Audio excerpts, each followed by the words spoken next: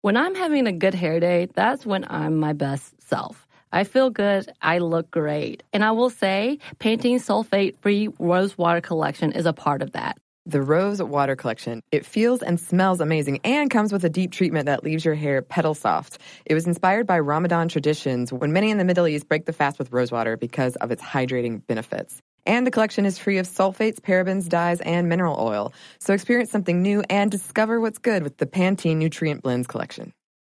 Available now from iHeart, a new series presented by T-Mobile for Business, The Restless Ones. Join me, Jonathan Strickland, as I explore the coming technological revolution with the restless business leaders who stand right on the cutting edge. They know there is a better way to get things done, and they are ready, curious, excited for the next technological innovation to unlock their vision of the future. In each episode, we'll learn more from the restless ones themselves and dive deep into how the 5G revolution could enable their teams to thrive.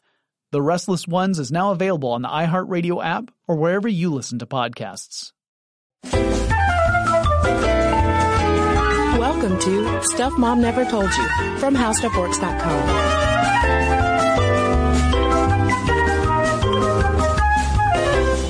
Welcome to the podcast. I'm Kristen. And I'm Caroline. And Caroline, what a 2015 it has been. It's really been the 15iest of the 15. Yeah. I mean, I think it's been kind of the biggest 2015 we've ever had. Yeah, I would say so. The most dramatic, the most hilarious. I know, the most heartwarming. And heartbreaking. It's really like a Hallmark Channel movie, 2015 was. All of the emotions. Yeah. All smashed together in one glorious and sometimes awful year. Yeah. Yeah. It was definitely lots of both of those. Glorious and heartbreaking and awful.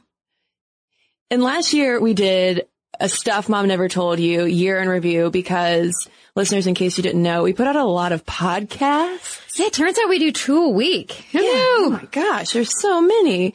So we really enjoy taking this time during the holiday season to look back at what we've talked about and sort of see where some of those topics are sitting today and things that have happened. And we also wanted to take some time to look outside the podcast at the big issues relevant to gender, women, and Stuff Mom Never Told You going on outside our studio. And some of the women who shaped the year, Caroline and myself not included, of course.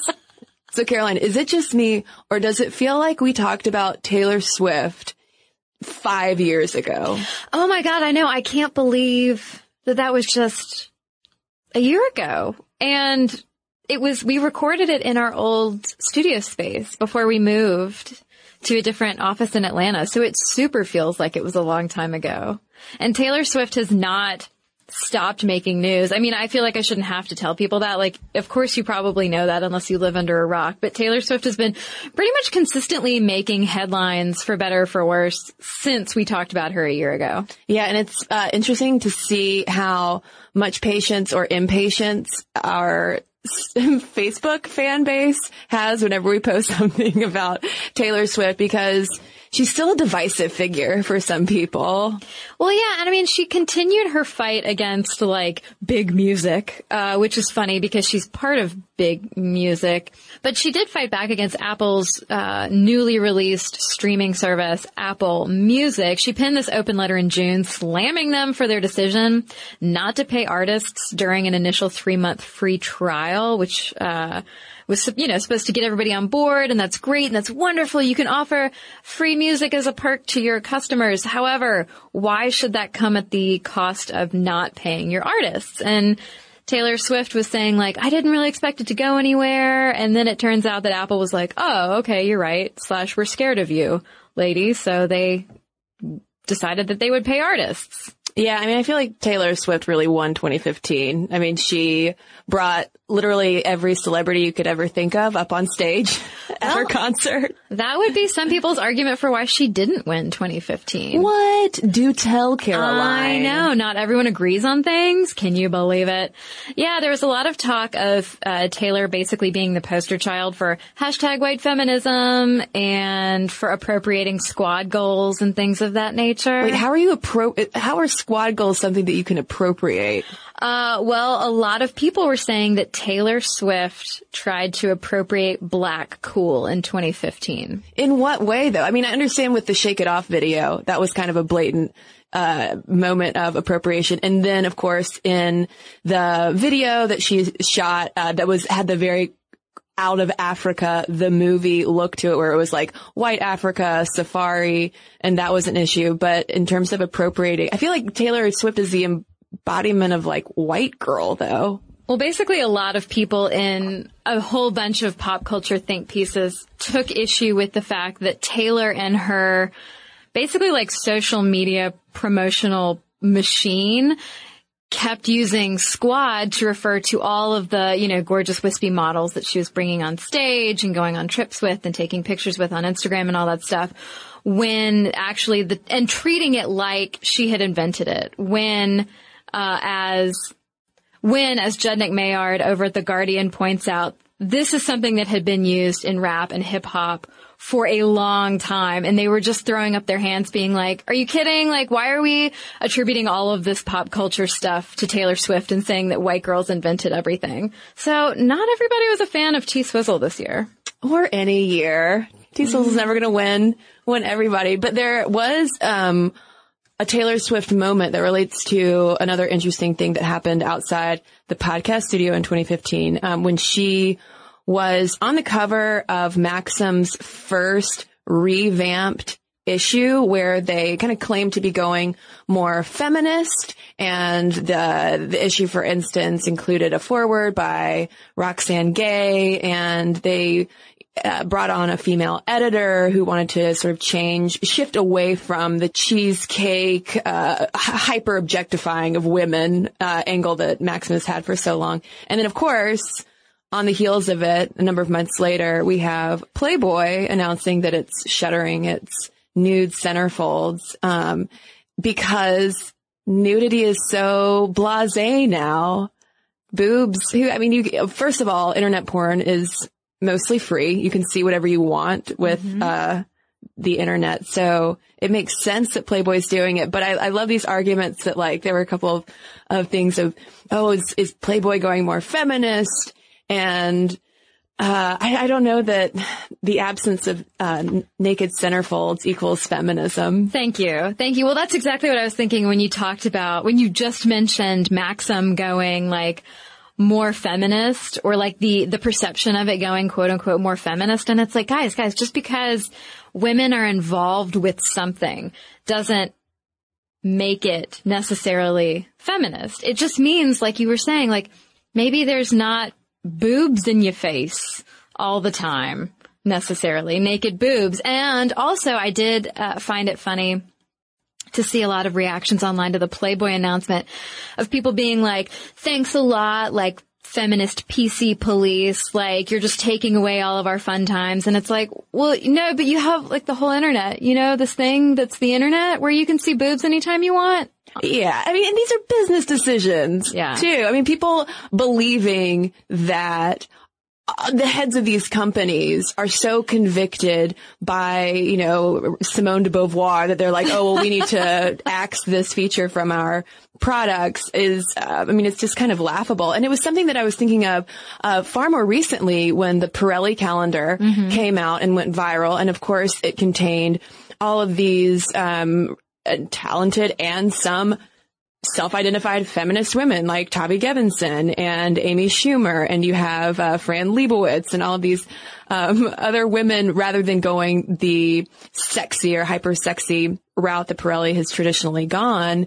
And people, of course, were hailing it as a feminist thing. But then in reading the New York Times style piece about it, they interviewed a woman in the industry who was basically like, feminism's so hot right now. Of course, we're not going to go with these, half naked women when that just doesn't look good for the brand.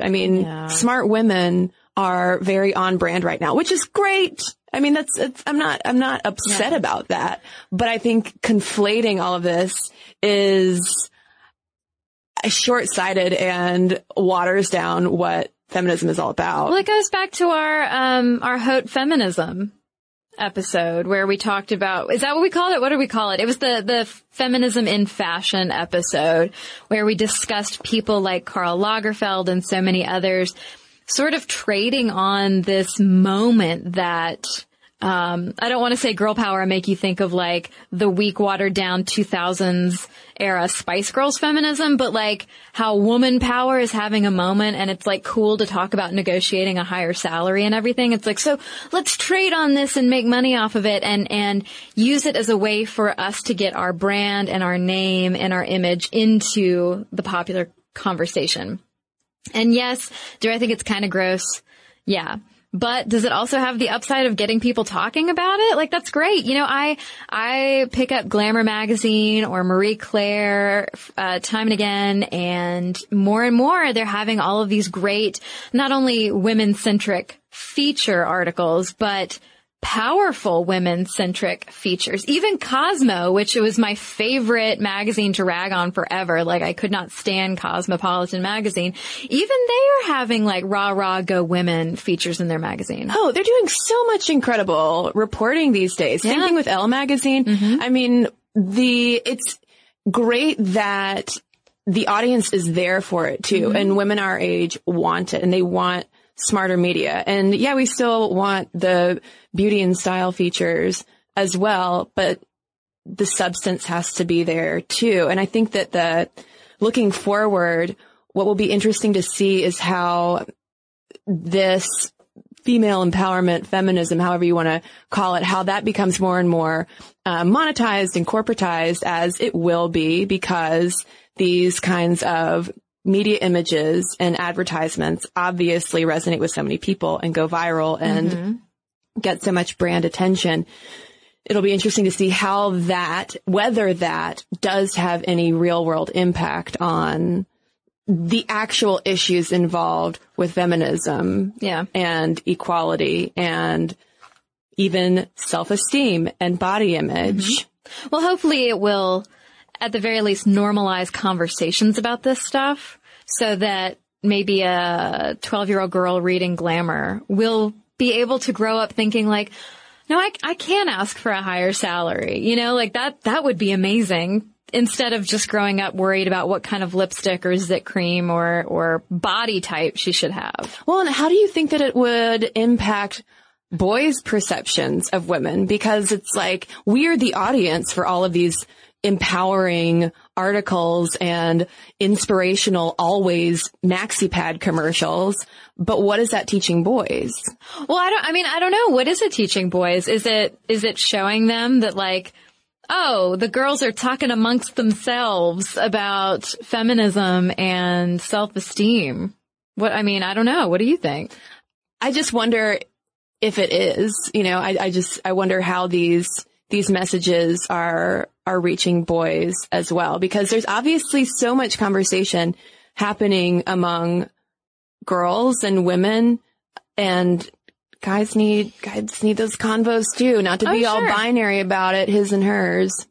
Well, no, absolutely. I mean, children in general would benefit from conversations about self-esteem, consent, about the fact that all the people around you matter too, that this is not just a world that's built for you, it's built for all of us. It'd be great to teach kids empathy and compassion. Those are things that can benefit everybody. Okay. So a recent study found that a great hair day makes you happier and more confident. But that same study also revealed that 95% of women don't feel great about their hair. I can definitely relate to the confidence part, because if my hair is doing something a little weird, something I don't want it to do, then I can't stop thinking about it the rest of the day. Oh my God, we've all been there. Pantene's Rosewater collection feels and smells amazing and comes with a deep treatment that leaves your hair petal soft. It was inspired by Ramadan traditions, when many in the Middle East break the fast with rosewater because of its hydrating benefits. And the collection is free of sulfates, parabens, dyes, and mineral oil. Your hair does look really great. Thank you. I actually worked in a place for a while that was very sensitive environmentally, and we weren't allowed to use shampoos that had sulfate in them, so that's something that I look for these days. And bonus, I love the way that my hair looks now. So experience something new and discover what's good with the Pantene Nutrient Blends collection. This episode is brought to you by NBC's Good Girls. Okay, the new season of NBC's Good Girls is generating serious buzz.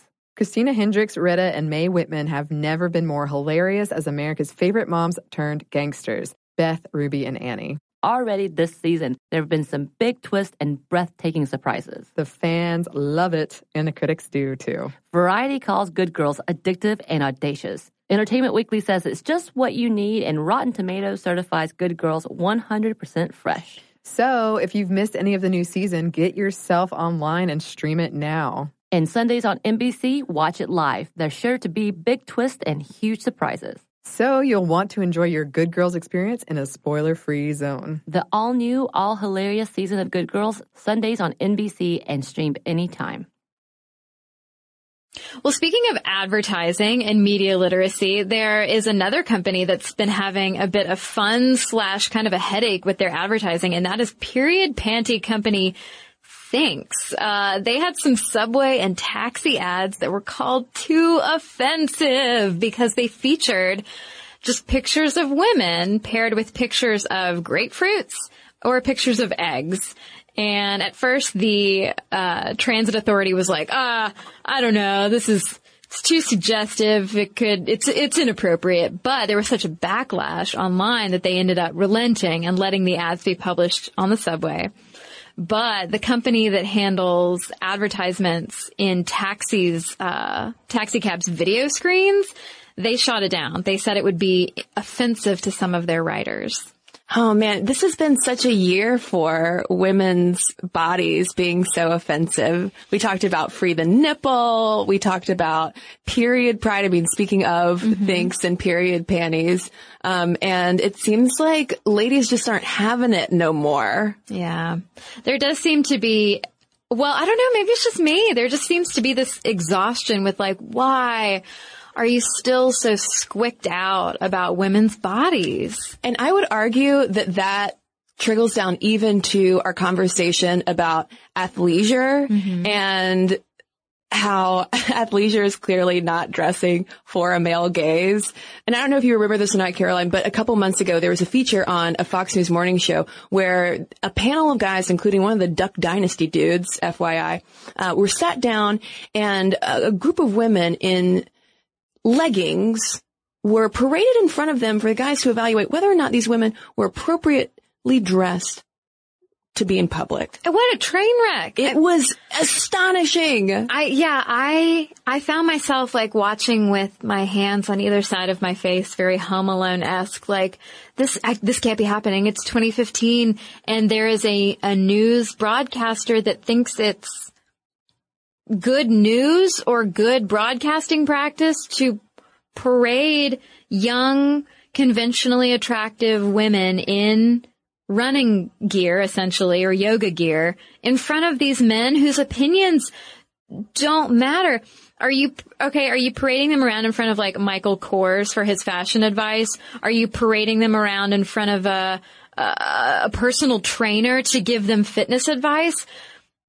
I could almost see those things, especially if the women themselves were like, I need fashion advice or I need fitness advice. I'm about to go on a job interview. Is this an appropriate outfit? Help me, please. But to parade them around in front of like randos, including the Duck Dynasty guy, was horrifying because they were like, oh my God, I can see your whole leg or whatever. Well, and getting very verklempt. Very verklempt. Yes. I mean, because it was a contest to see like how fast can we sexualize these women? Yeah. You know, let's look straight at their bodies. Let's really break this down. And I mean, that relates to, as far as younger girls, to all the conversations around dress codes. Yeah. I love how tween and teenage girls also are not having it in terms of those double standards. Oh my God. It's hilarious. It's not hilarious, but it's crazy to me.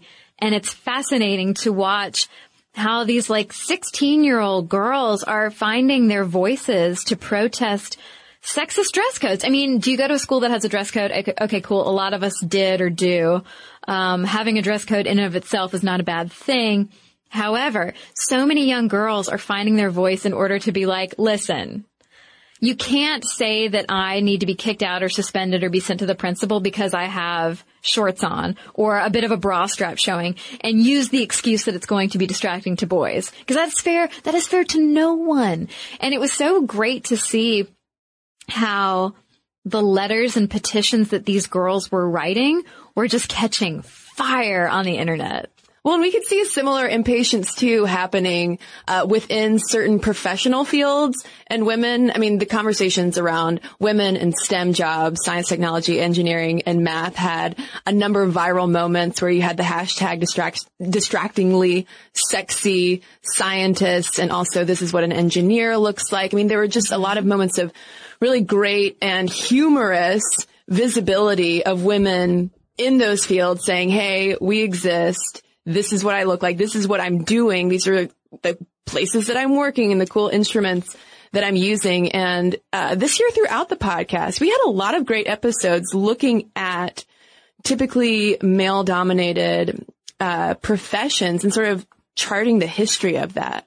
Yeah, and there was this Wired article I read, I guess it was a couple weeks back now, that sort of looked at the whole women in science thing, but also discrimination against women in science and also how they were finally fighting back all over 2015. And it listed a bunch of examples, not all of which we talked about on the podcast. Yes, there was the distractingly sexy, which came about when Nobel laureate Tim Hunt, who I specify Nobel laureate because that's my way of saying should know better, said that scientists in labs were distracting, and he ended up losing his honorary professorship. But lest you think it stops there, we also had the Rosetta space probe scientist who wore that awful shirt that was covered in pictures of scantily clad women. He caught a lot of flack. A lot of men on the internet did not understand why that man should be criticized, but the guy ended up tearily apologizing. You also had, it was not a great year for dudes talking about ladies in astronomy.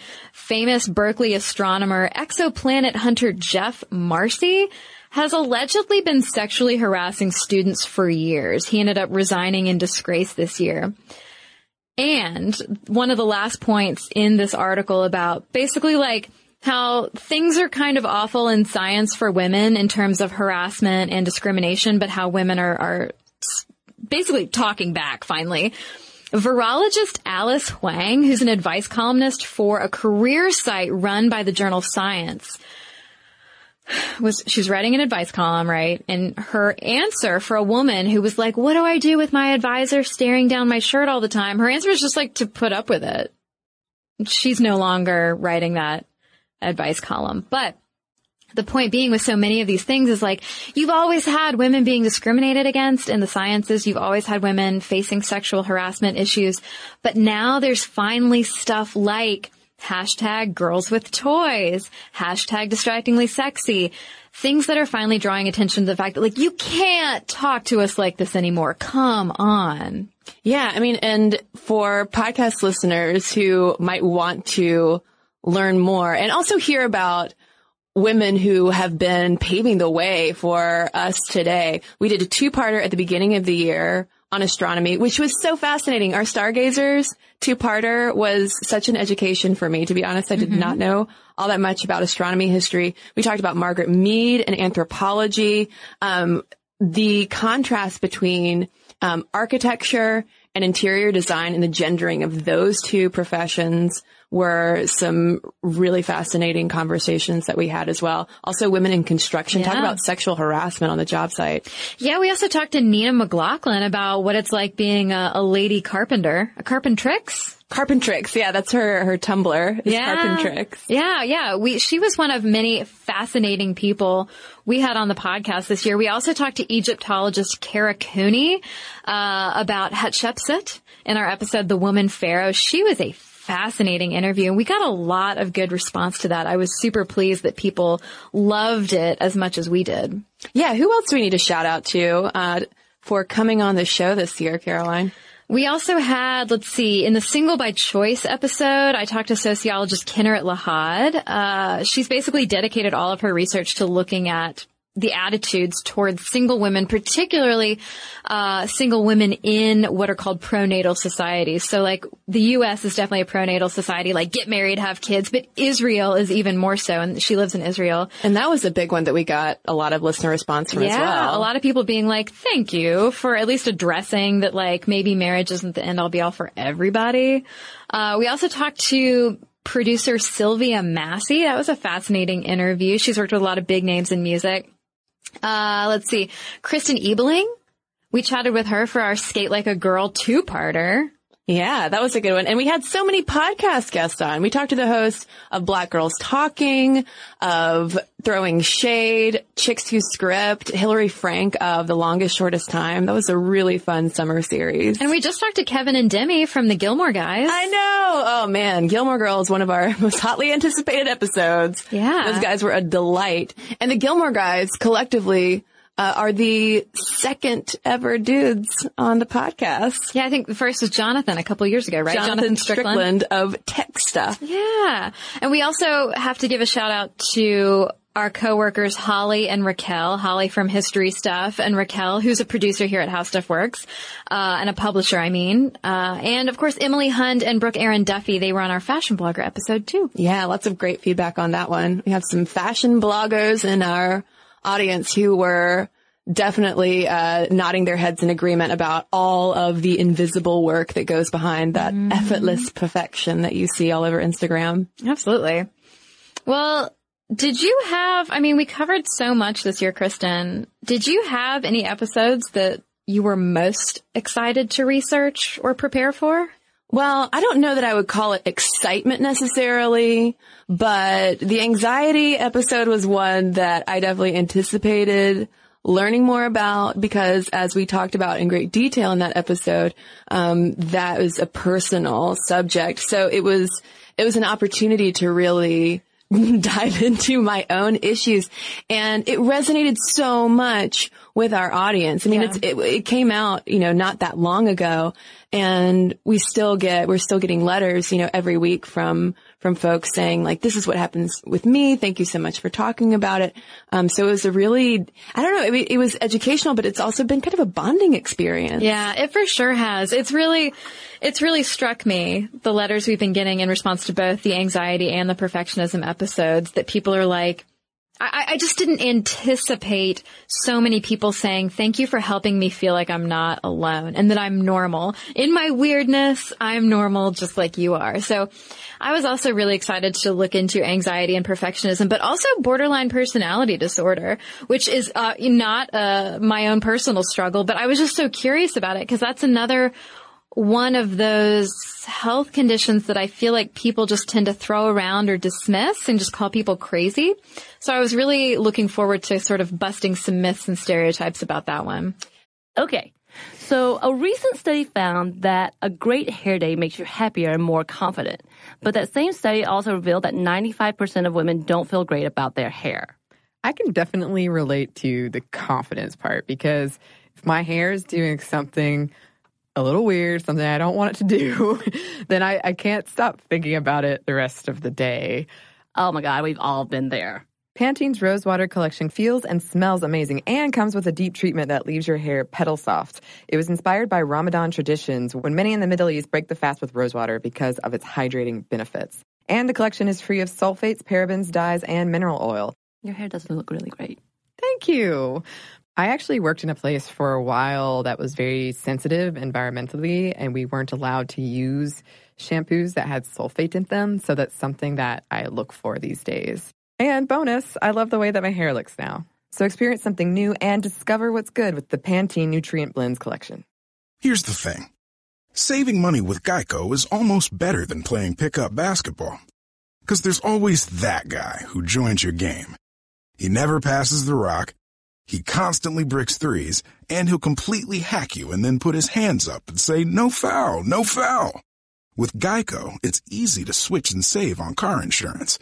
No need to fake an ankle sprain because you're absolutely exhausted.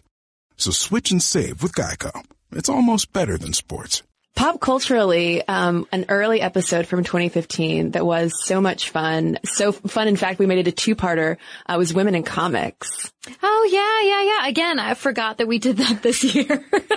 And it was a two-parter. I know. Well, it feels so long ago. I know. It was so long ago. But that was another one where our fan base was really excited about that. Well, everybody had so many great recommendations, too, which I was so excited about because I don't necessarily know the first thing about how to recommend comics to anyone, but that's where our listeners stepped in and had a great bunch of ideas. Yeah, and we have a list of 50 comics by women over at stuffmomnevertoldyou.com that you can check out if you are interested. Another big conversation that struck a chord with our audience as well was maternity leave, baby weight, all the scrutinizing of pregnant women's bodies in the United States. Yeah, and we talked a lot about Princess Kate and also Kim Kardashian, and those are two women who each of them just had their second child. So they are back in the news cycle in terms of baby weight and bodies and, when are they going to fit back into their clothes? And I just find myself shaking my head like, come on, Us Weekly. Here we go again. Here we go again. Well, Caroline, 3 women that we did not talk about on the podcast this year that I would argue shaped 2015, at least in the United States, more than anyone else. And they should have been the trio Time Women of the Year. No offense, Angela Merkel. Alicia Garza, Opal Tometi, and Patrisse Cullors started Black Lives Matter. And I mean, I cannot think of any woman or women who did more to start just like important conversations in the United States. Well, the fact that they started it 2 years ago and that the conversation has only picked up steam and that it is, they are 3 Black women who started this to draw attention to the killing of Trayvon Martin and how now their movement has become like a true feet on the ground marching for rights movement out in the streets. Yeah, it's like the civil rights movement of our time. Well, yeah, but and I really do not mean this in a dismissive way, but it's like the millennials version of the civil rights movement in terms of there not being necessarily a huge top-down structure, but it's more about just amplifying voices through social media, getting the word out about whether it's protests or injustice happening in this country. It's been an incredible unifying movement to watch happen in this country. Well, and it's not only, of course, opened up so many conversations about race in the United States, but also about gender within the Black community, too. It's very notable that these are women who started this movement because civil rights was not, the movement itself and its leadership structure wasn't always the friendliest and most open toward women. Of course, you have women like Daisy Bates and other organizers doing things, but the overall structure was sometimes lady exclusive. Yeah. Yeah. And I also wanted to mention another name that jumped out to me this year was Maria Geiss, who basically led the charge for women directors in Hollywood. I had read in October about how the Equal Employment Opportunity Commission had started interviewing all of these lady directors in order to see what type of action, if any, they should take to combat discrimination against female film and TV directors. I didn't really know what was behind it. And so I read this great article over at The Hollywood Reporter about Maria Geiss, who'd effectively been locked out of directing after 1995. And her reasoning behind it, she said there were many triggers, but the strongest was my realization that the virtual absence of women directors in Hollywood was tantamount to the censoring and silencing of female voices in U.S. media, America's most global export. And so she essentially rallied a lot of people to her cause to the point where now the EEOC is investigating. But this comes after the Directors Guild of America president told her, basically, can you just sit down? Women will get more of a voice. Once minority men start to see more of a voice as directors in Hollywood, it'll happen for women too. Just chill out. Oh, wait our turn. Okay. Yeah, so just wait your turn. And she's somebody, and I'm tipping my hand, but I would love to see if we could get her on the podcast in 2016. I mean, she has a lot of fascinating perspectives. And the whole thing, though, about silencing and providing perspective is something that we've also heard from other female directors and screenwriters. People like Ava DuVernay, who has been a huge voice in Hollywood this year for not only Black women's representation behind the camera, but just diversifying perspectives. I mean, that woman got her own Barbie doll. I know, and the Barbie doll sold out in like 17 seconds. I know. It was originally going to be just a special edition, and then response was so massive across the internet. Mattel was like, okay, well, we'll just, of course we want to sell more dolls. So they made it into a regular run of a Barbie doll and sold out, which is so notable too, because if you know much about the history of dolls in the United States, they have mostly been white. If you know anything about Barbies. Shocking. So, that she was a Black Barbie who also has braids. I mean, there was, people were very excited that this was happening. I mean, even the doll, even the doll was excited. Even the doll was a milestone in our culture. Yeah. Yes, absolutely. As well it should be. And I really want one. I mean, now that I have Amy and Tina action figures, I think the Ava DuVernay Barbie is my next purchase. They need a friend. They need a friend who can direct them. Well, another artist / student who also started a huge conversation and controversy along with that was Emma Sulkowicz, who's Carry That Weight performance piece where she carried her mattress around Columbia University in protest of the university not kicking out the guy that she alleges sexually assaulted her. I mean, I feel like that was kind of a visualization of this massive conversation and movement and even White House initiative that really picked up steam in 2015 around the issue of campus sexual assault. Yeah, and we'll see what happens. There was a recent report that pointed out that legislators in at least 28 states this year introduced bills to change how college administrators prevent and address sexual violence on campus. That's only a little over half of our states. So we'll see how that progresses in 2016. Well, and I want to know too how the California bill of the active consent law that Jerry Brown signed into law, how that has an impact as well too, because that was a landmark piece of legislation basically saying, no, this is what consent is. This is what yes means yes. You have to. It added much needed nuance to what consent means in legal forms as well. And then because this is stuff Mom never told you, can we close out our year in review on a period shout out? Okay. So Kiran Gandhi, I think, was the face or the menses of period pride in 2015. Her marathon run sans tampon or pad went viral and started a whole conversation about women's bodies. Free bleeding. Yeah, it started some, men's rights trolls, a hashtagging, and I just thought it was fantastic. Yeah. I thought it was fantastic too, because it's just another woman saying, like, our bodies are not gross. Our bodily functions are not disgusting. This is just part of my biology. So deal with it. Well, and of course we got to give a shout out to our listeners. We have such fantastic and engaged listeners, and Caroline and I care about you all so deeply, and we wanted to share some of the messages that you all have been sending us about a variety of episodes, because, it's just so fun to hear the diversity of experiences and opinions that you all always have and share with us about all of the random topics that we end up talking about on Stuff Mom Never Told You.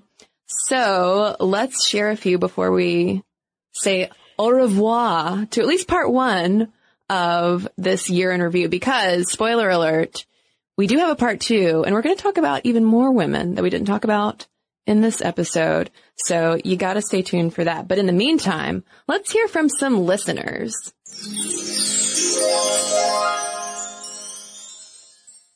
I have a note here from Emma. She says, I got introduced to your show from my best friend Tuliki. She's Finnish and I am Swedish and we both live in Norway. When I listened to your Free the Nipple podcast, you kept saying normalizing the female body, and it really made me realize how important that is. I grew up in a culture where the sauna is a regular family and friends activity. Here in Scandinavia, it's naked. None of this bathers nonsense I keep encountering elsewhere. I never knew how much this exposure to being naked in a non-sexual way has shaped me and my thoughts. I saw my mom breastfeed in public, saw all my female relatives naked, and my closest male ones too.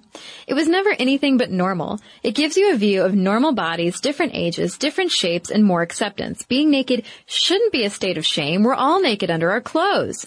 I plan to expose my kids to the same, given I can convince my French partner to be more Scandinavian. I love your show. I hear views and thoughts and issues that I haven't been exposed to here in Scandinavia, and plenty that we have in common. Thank you, Emma.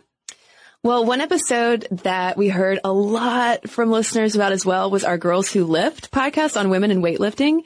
And Emily wrote us on Facebook to say, I was really excited to hear your episodes on Ronda Rousey and weightlifting in general. I actually listened to the latter while deadlifting. I started lifting about 2 years ago. In reading and researching, I heard a lot about how for many women, it's hard to step into the weight room and take up space in a male-dominated environment. I count myself fortunate for the experiences I've had previously as a preteen at a camp surrounded by guys, as well as through hiking the Appalachian Trail. Both of these experiences made it way easier for me to get into the weight room without regard for it being a male-dominated space. And she goes on to say, I love the way my body looks when lifting regularly. In addition, as a person with an eating disorder, lifting has really helped me recover and reconnect with a positive body image. Being able to deadlift my own body weight really helps give me a sense of power and control that I was struggling with in my eating disorder. Anyway, thanks for doing the episode on weightlifting, especially on the history of women lifting, and thanks for the great podcast.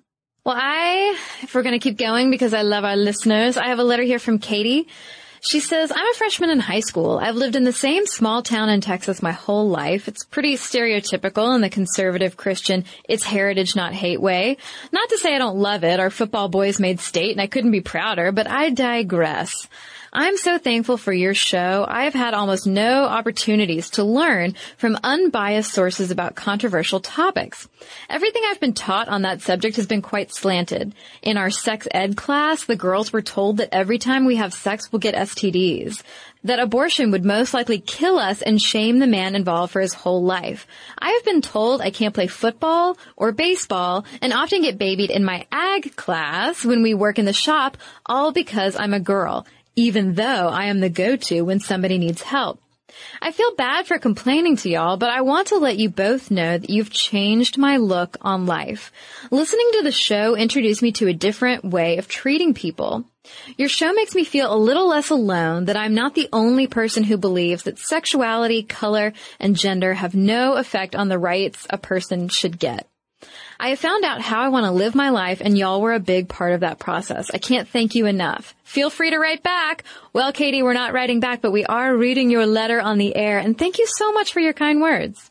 Well, I've got a letter here from Katie that I did share on our social media, but I'm going to share it again because it was one of my favorites of the year. She wrote, I just wanted to thank you guys for all the podcasts you do. I decided to look back to where I started listening, and the earliest date is November 2nd, 2009, which was on why women have more migraines than men. So if I started listening in February of 2009, I've been listening from the age of 11. I've listened to most of your podcasts, and they've given me a lot of knowledge I wouldn't have had otherwise. Your podcast also helped shape me into the strong feminist I am today at 17. Tumblr has helped with that a lot in more recent years, but your podcast kicked it all off. So thank you so much for all of your effort with the podcasts and videos each week. They're truly enjoyable. Oh, Katie, thank you so much for growing up with us. Aww. Love it.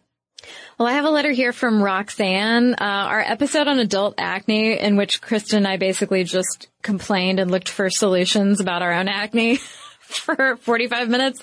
That episode really resonated with listener Roxanne. She says, I discovered the SMNTY podcast a couple of months ago and I love the show. I don't like a lot of podcasts. Print is my native habitat and I have a hard time concentrating on audio only information, but you both keep the show engaging and fascinating. So Roxanne says, when I started grad school last year at 29, I began experiencing breakouts at an astonishing rate. I don't think of myself as a vain person. I rarely wear makeup, but I was mortified. Through adolescence, I never had a problem. I would have to do something actively horrible to my skin to get a breakout, like not washing it for 6 days, and even then I get maybe a pimple. You're both absolutely right, though. No one tells us about this. At first, I tried treating it, like with traditional acne products, only to have it get much worse. That was when I finally looked up, actual medical information and learned how different the two types of acne are. And one source even likened late onset acne to rosacea. I can't recall if they said the two conditions are related or comorbid, but both are worsened by overly harsh drying or abrasive treatment regimens. I still don't have mine completely under control, but it's improved with gentler treatment, and here's a big factor, sunscreen. While sunlight can help teen acne, it can make adult acne and rosacea worse. I use a zinc-based physical sunscreen that never seems to trigger breakout no matter how often I reapply. My biggest triggering factor seems to be stress. While I do notice a fluctuation in frequency along my cycle, for the most part, I'll only have a problem with whiteheads until I experience a major stress anxiety episode, and within a day or two, I'll have 2 to 3 big angry cystic pimples. It's a great time to be in grad school. I'm sure I'll never get a handle on it fully until I learn to manage my stress better, but I'm hoping one day I can go back to not constantly wondering what people are thinking when they look at my face. Love the show, love your topics, take care. And you take care too, Roxanne. And finally, I've got a letter here from Ellie, and she writes, I wanted to say thank you for your piece on significant others, and more specifically, for raising the issue of what to call your significant other who identifies as non-binary or genderqueer. I go to a small liberal arts college where almost half of my immediate friend group identifies as genderqueer or non-binary and uses the gender-neutral pronouns they, them, and theirs. So needless to say, this issue has come up for some of us. Most people I know who have non-binary significant others just refer to them as their SO, short for, you guessed it, significant other, but it varies from person to person. For instance, I went from identifying as a cis woman to a non-binary in the middle of my last relationship, so I had no problem with my girlfriend continuing to refer to me as her girlfriend, since that was what we were both used to. However, now that I'm feeling more comfortable in my identity, I don't think I would want to date someone who called me their girlfriend anymore. That no longer aligns with my identity, and I would probably ask them to call me their SO. I know SO seems like it would sound awkward in everyday conversation, but it really isn't at all. Also, the issue of gendered language comes up in spaces other than romantic ones. I play for the women's soccer team at my school, and my teammates have had to adjust away from saying things like, "What's up, girl?" and "Hey, pretty lady" to me. To rectify this, I joke around with my teammates that I'm actually a gender blob. And instead of saying, "What's up, girl?" they can say, "What's up, blob?" It's silly and lighthearted, but I choose to joke about it because there really is no gender neutral option for a lot of the manners in which we speak to each other. I just wanted to give you my 2 cents as someone who has had to think about this quite a bit recently. On a different note, blah, blah, blah. I think you two are absolutely brilliant, blah, blah, blah. I'm in love with you, blah, blah, blah. I love the podcast, whatever. So thank you so much, Ellie, and thanks to everybody who's written into us this year. And we'd love to hear your favorite Stuff Mom Never Told You moments from 2015. If you'd be willing to share, momstuff@howstuffworks.com is our email address. And for links to all of our podcasts, videos, social media, and blog, head on over to stuffmomnevertoldyou.com. And happy holidays. For more on this and thousands of other topics, visit howstuffworks.com.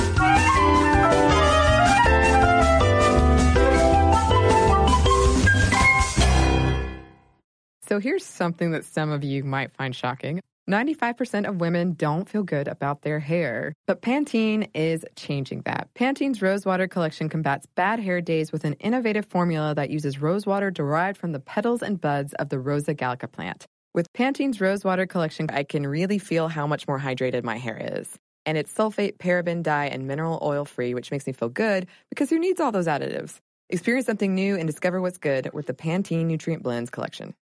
This episode is brought to you by NBC's Good Girls.